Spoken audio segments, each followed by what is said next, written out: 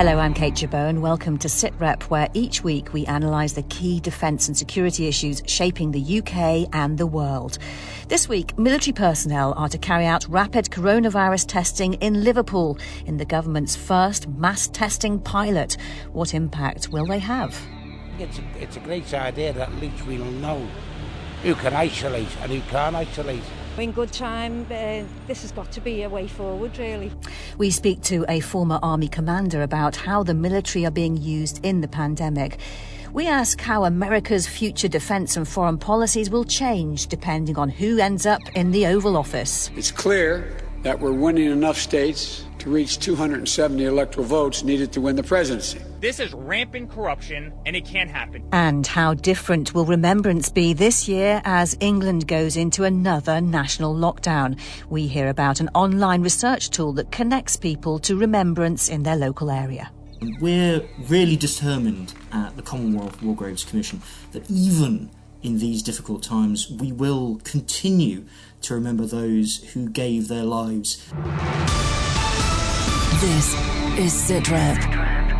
But first, the Defence Secretary says the armed forces are key to the rollout of the UK's first pilot of mass coronavirus test and trace operations.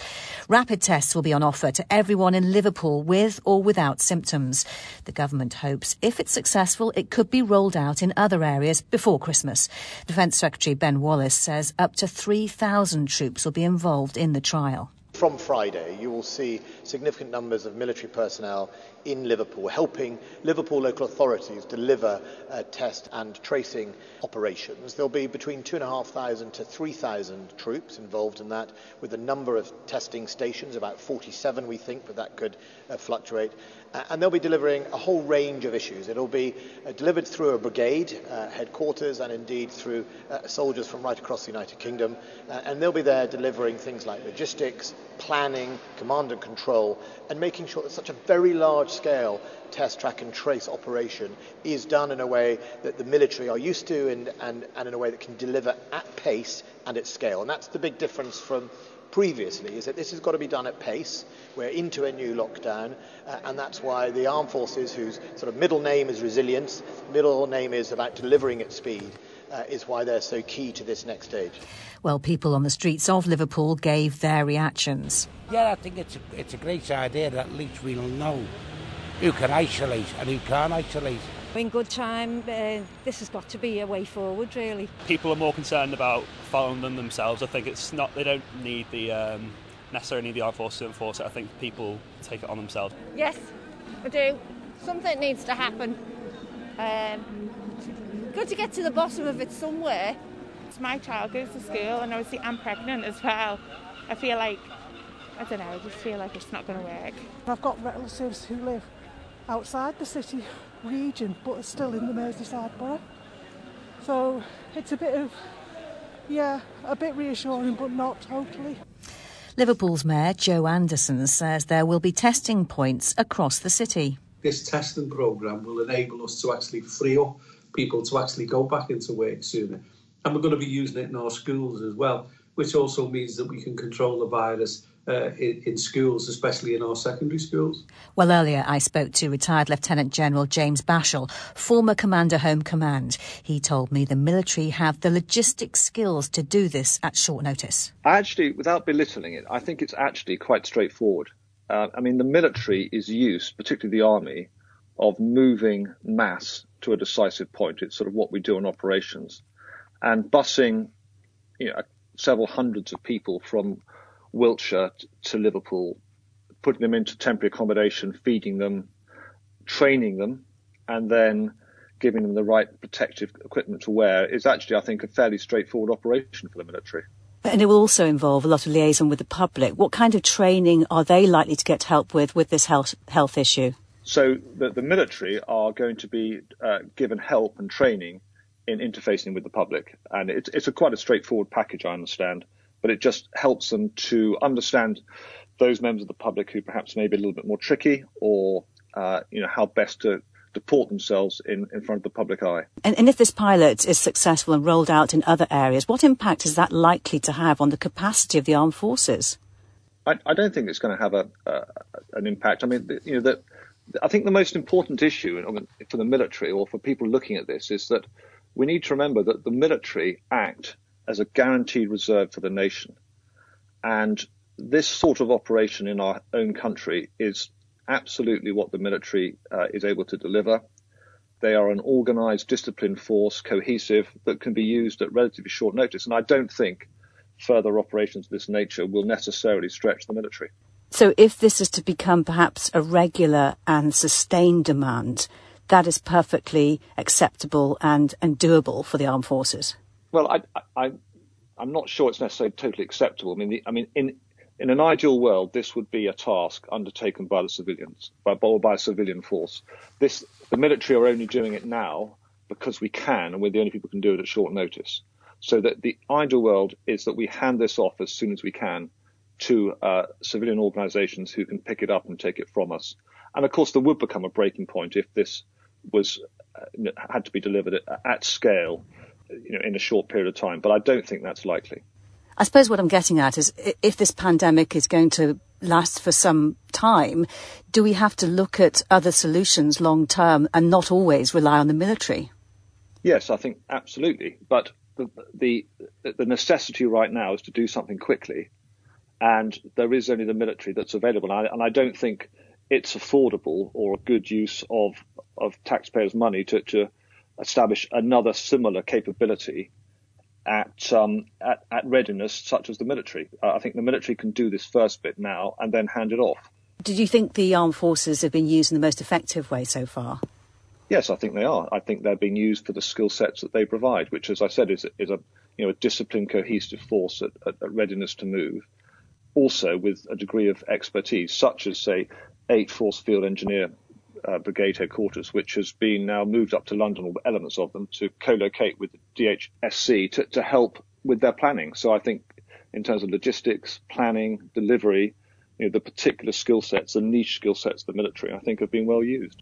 That was Lieutenant General James Bashall. Well, listening to that is our defence analyst, Christopher Lee. Christopher, there have been calls for the military to do more. Looks like those calls have been answered then. I think there's an attempt to answer those calls. And sometimes the so-called calls are a bit sort of, bring in the military, let them get on with it, etc. And that's not really what's happening here.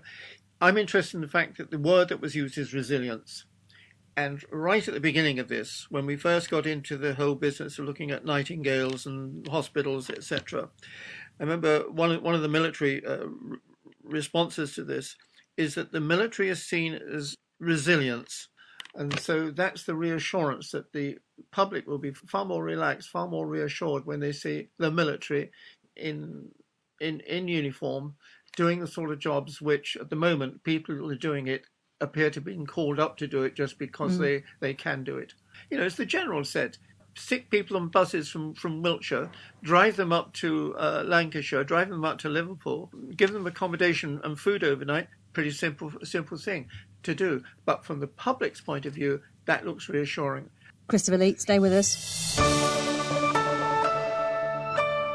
Usually it takes a matter of hours after an election before graceful concession and victory speeches, but not this year. Instead, Joe Biden urges states to count every vote, while Donald Trump tweets they are trying to steal the election. Stop the count! Stop the count! Stop the count! Stop the count! Stop the count! We are going to continue the lawsuit here. We're going to bring a second one, and then we're going to bring a federal lawsuit. And we're going to take a very good look at whether we bring this nationally. We certainly are going to bring it here and in Wisconsin. Quite possibly we'll do a national lawsuit and really expose the corruption of the Democrat Party. It's clear that we're winning enough states to reach 270 electoral votes needed to win the presidency. I'm not here to declare that we've won, but I am here to report that when the count is finished, we believe we will be the winners. Well, our reporter James Hurst has been following events for us with the huge caveat, James, that by the time people listen to this on air or on the podcast, everything could have changed. Just remind us what one candidate needs to become president. So you heard Joe Biden mention that magic number of 270. This election is not about winning the most votes. American presidential elections are about winning states, And in most of those states, it's then winner takes all for what they call the electoral college votes. Essentially, each state is worth a number of points dependent on size. So California, huge population, 55 points. Alaska, big place, small population, 3 points, 3 electoral college votes. Pennsylvania in the middle with 20. There's a total of 538 points up for grabs, and that magic number to get over the line, if you can get 270 of those points, then you become president-elect. Here's the thing to remember, though. Despite the usual swift result we get in the US, it's always projections. The certified counts always take a long time. It's even longer in a really closely fought contest. And as you heard from Rudy Giuliani there, the Trump campaign are preparing and issuing legal actions. This is going to drag on until we get an absolute answer, possibly for weeks. So, James, what do we know about what will be top of Joe Biden's in-tray for defence if he wins through? I think top of his in-tray actually is probably something that's in common with whoever wins top of the in-tray. Certainly militarily, there are decisions to take about the future of the Afghan military campaign and the military campaign against the Islamic State terror group. I think, there's a sense that the style may be very different from Joe Biden, but actually the substance might not be so different. What he will be focusing on, though, is also, as he sees it, repairing relations with allies, reassuring NATO, and shifting back to a more traditional approach to the world. And the same question, James, for Donald Trump if he retains the presidency. So again, Afghan, Islamic State, I think, you can expect certainly a continuation and perhaps doubling down on that economic war with China. His mission, as he says, to destroy Iran economically. I think, we've also seen Donald Trump start a reshaping of the US military, taking thousands of troops out of Germany, putting some of them elsewhere in Europe, but taking some of them home. I think, that could be more of what he's looking to do. All right, James Hurst, thanks for that. Well, we're joined now by Dr. Karen von Hippel, Director General of the defence think tank RUSI. She was Chief of Staff to General John Allen, Special Envoy under President Obama for the Global Coalition to Counter Islamic State. Karen, good to speak to you today. It's still up in the air as we record this, but looking at the defence and security implications, their different strategies are summed up perhaps in a way by the contrasting taglines of their campaigns. Donald Trump's America First versus Joe Biden's Restoring American Leadership. Yes, I mean, that's actually a very good way to distinguish it, because it could be on issues that James was talking about, whether it's Iran or China, that overall, not Iran, I would say for China, for example, the Biden presidency would push back hard on China, but how they do it would be different. They would work with allies and partners. They realize you can't have a China strategy succeed on your own. And that's an error Trump made all along. In many ways, he was good to push back on China publicly. He was the first U.S. president to do so in this era of China emerging as a superpower. But you can't do China on your own. And in terms of results, looking at North Korea, President Trump did at least get the North Korean leader Kim Jong-un to sit down and talk, didn't he? Well, I mean, that was considered a failure by many other North Korea watchers because, of course, you don't give the leader a treat of being with the U.S. president unless they make some sort of concessions. And he didn't really follow through on any of the promises that he made to President Trump. I personally don't have a problem with sitting down with a head of state early on in a negotiation. It could be used as a teaser rather than the traditional build up through the more junior people until you get to the top, until you sign a deal. But the problem with Trump was that he never follows through on any of these issues. I mean, that's really the tragedy of Trump. I mean, in many ways, you could say disruption wasn't a bad thing. Many of these institutions like NATO and the UN needed reform. But if you're going to blow something up, you need to replace it with something. And that never happened. Yeah, you say he doesn't follow through things. And you mentioned NATO, but you could credit perhaps President Trump for actually encouraging other countries to pay more into their defence spending as a result of the pressure he's put on the organisation. Every president, Republican and Democrat, has done that for the last 20, 30 years. So, and it's not entirely clear he's been that much more successful than previous presidents have. I mean, I think the Germans still are not where they need to be, and other countries are not necessarily up there. Yeah, maybe one or two were so worried about the U.S. withdrawing from NATO that they saw it as an existential threat, but they still have to go back to their own publics and convince them that they need to spend more money on defense. And these days, with pandemic and recession and, everybody writing blank checks, I don't know if it's going to be so easy to do that anymore. Well, Christopher Lee is still with us. Christopher, how much does what happens in the US impact on UK defence? It impacts in as much that the British defence is very aware of American opinion, but it doesn't actually bring extra money in from the Treasury into the defence budget. And that's the realism of it. So what America tells the British to do, they can't do it unless they've got the money and the inclination. And at the moment, especially with Britain trying to figure out what its foreign policy is going to be for the next 5 years, maybe 10 years, and it's got to then say to the MOD, right, now you've got to give as an indication how you can guarantee that militarily. That makes it even more complicated. Well, stay with us both. Afghanistan is one of the key issues facing whoever wins the American presidency. This week, students in the Afghan capital, Kabul, demonstrated outside the city's university after Islamist militants killed 22 people on the campus and wounded many more. The Taliban have denied responsibility and Islamic State says it launched the assault. But students called for an end to peace talks with the Taliban and the resignation of politicians. Karen, you worked on countering Islamic State in Iraq and Syria in your previous role. But how widespread is their ideology now in Afghanistan? Look, at the global level, it's still a force to be reckoned with. We just saw 3 attacks in France. We saw the attacks in Austria recently. So, whoever can declare victory on the so-called Islamic State is wrong. And I do think that would be an area where if Biden is to win, that he will be able to push back and reassemble and work with coalition partners in a more profound way. But it's certainly, the ideology is out there. Whatever we call the organization, it will be with us for generations. And Christopher, the peace talks have stalled. Do you think they can be brought back on track? Yes, they can. And they can because, by and large, most people involved in the peace talks have an interest in getting them on track. The problem is who has an interest in the people who have an interest. And there you have the difficulty of all the peace talks in that part of the world, like in other parts of the world. It is a question of who has the final say, who has the final influence on the people who are actually at the peace talks and who sign something and then say, yes, we will guarantee it. And it's the guarantee of peace talks when they become something much more complicated to actually keep going. And Karen, do you think the planned US troop withdrawal will go ahead whoever wins the election in the US? Yeah, it's an interesting question because, as you probably recall, when Obama decided to surge in Afghanistan, Biden was against it.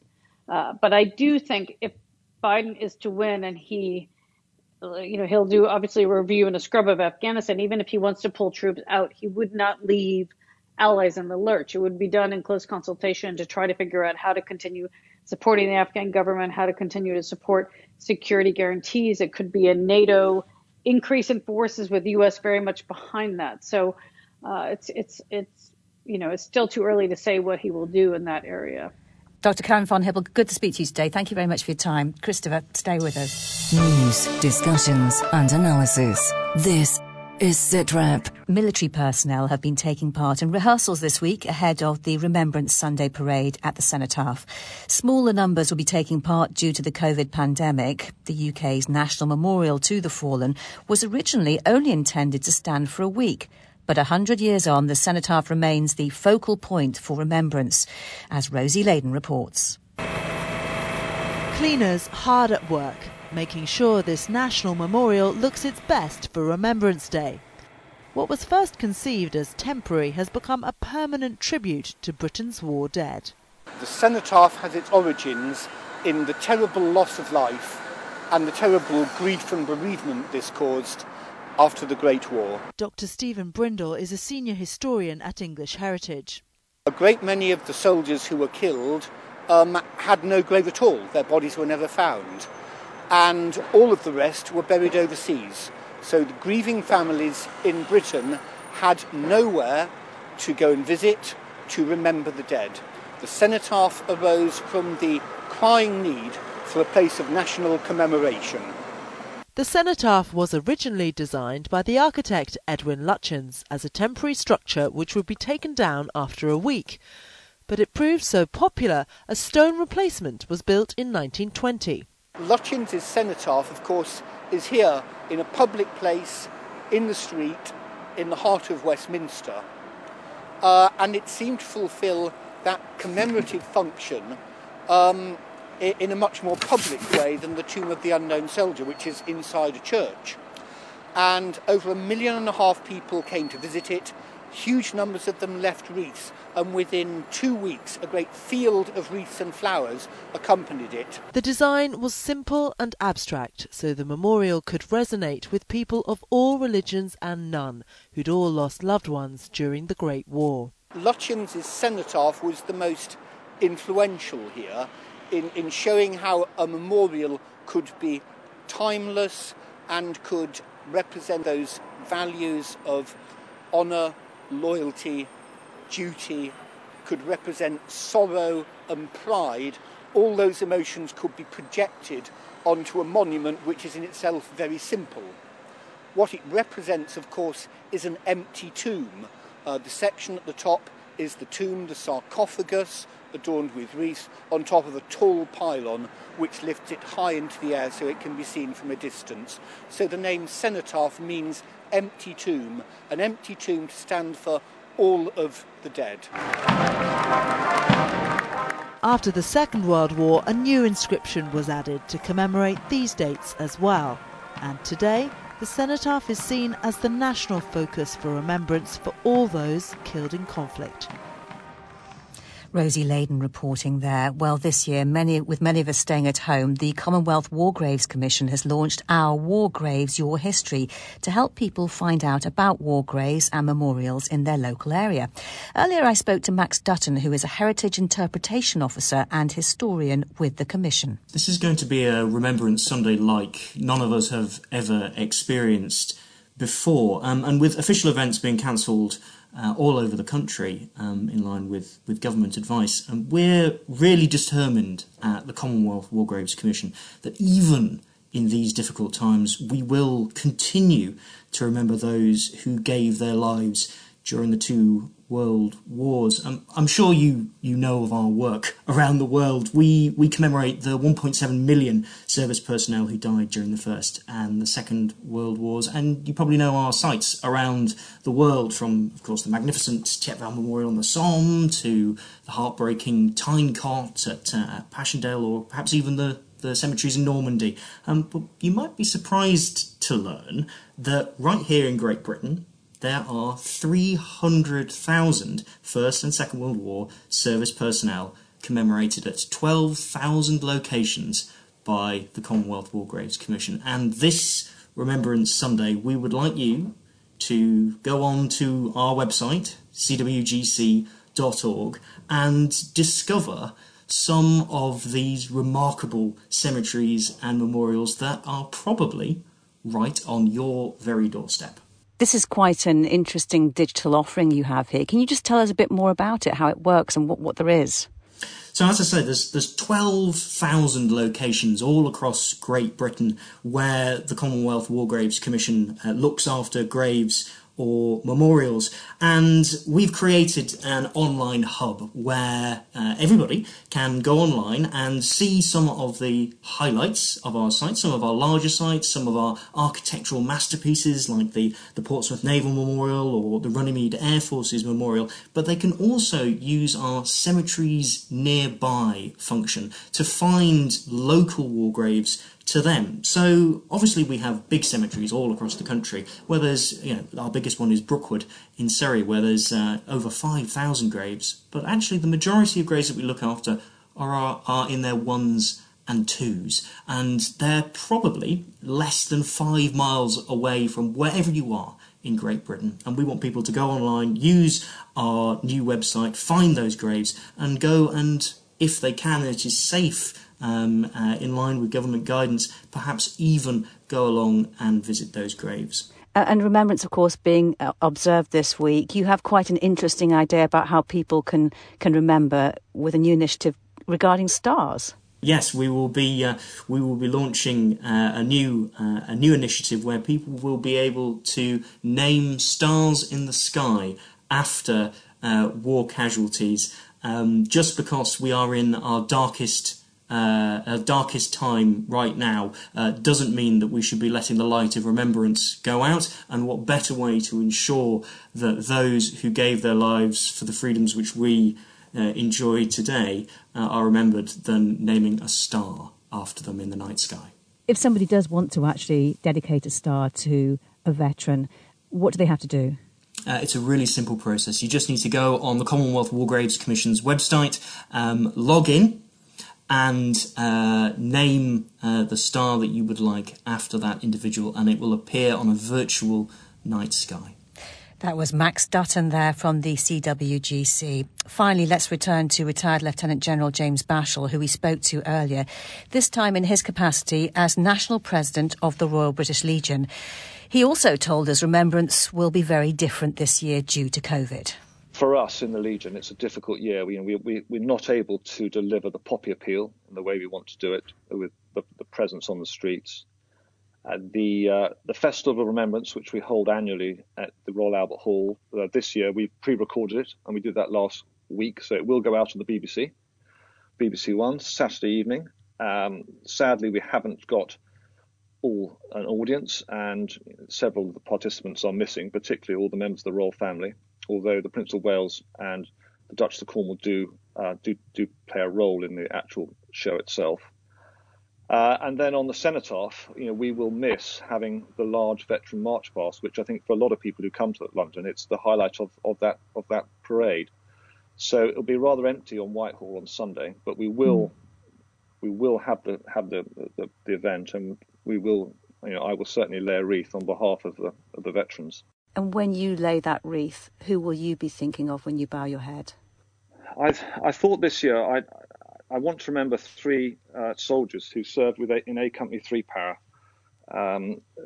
Lance Corporal Stephen Wilson, Private Don Macaulay, and Private Matthew Marshall, who were all murdered by the IRA in November 1989.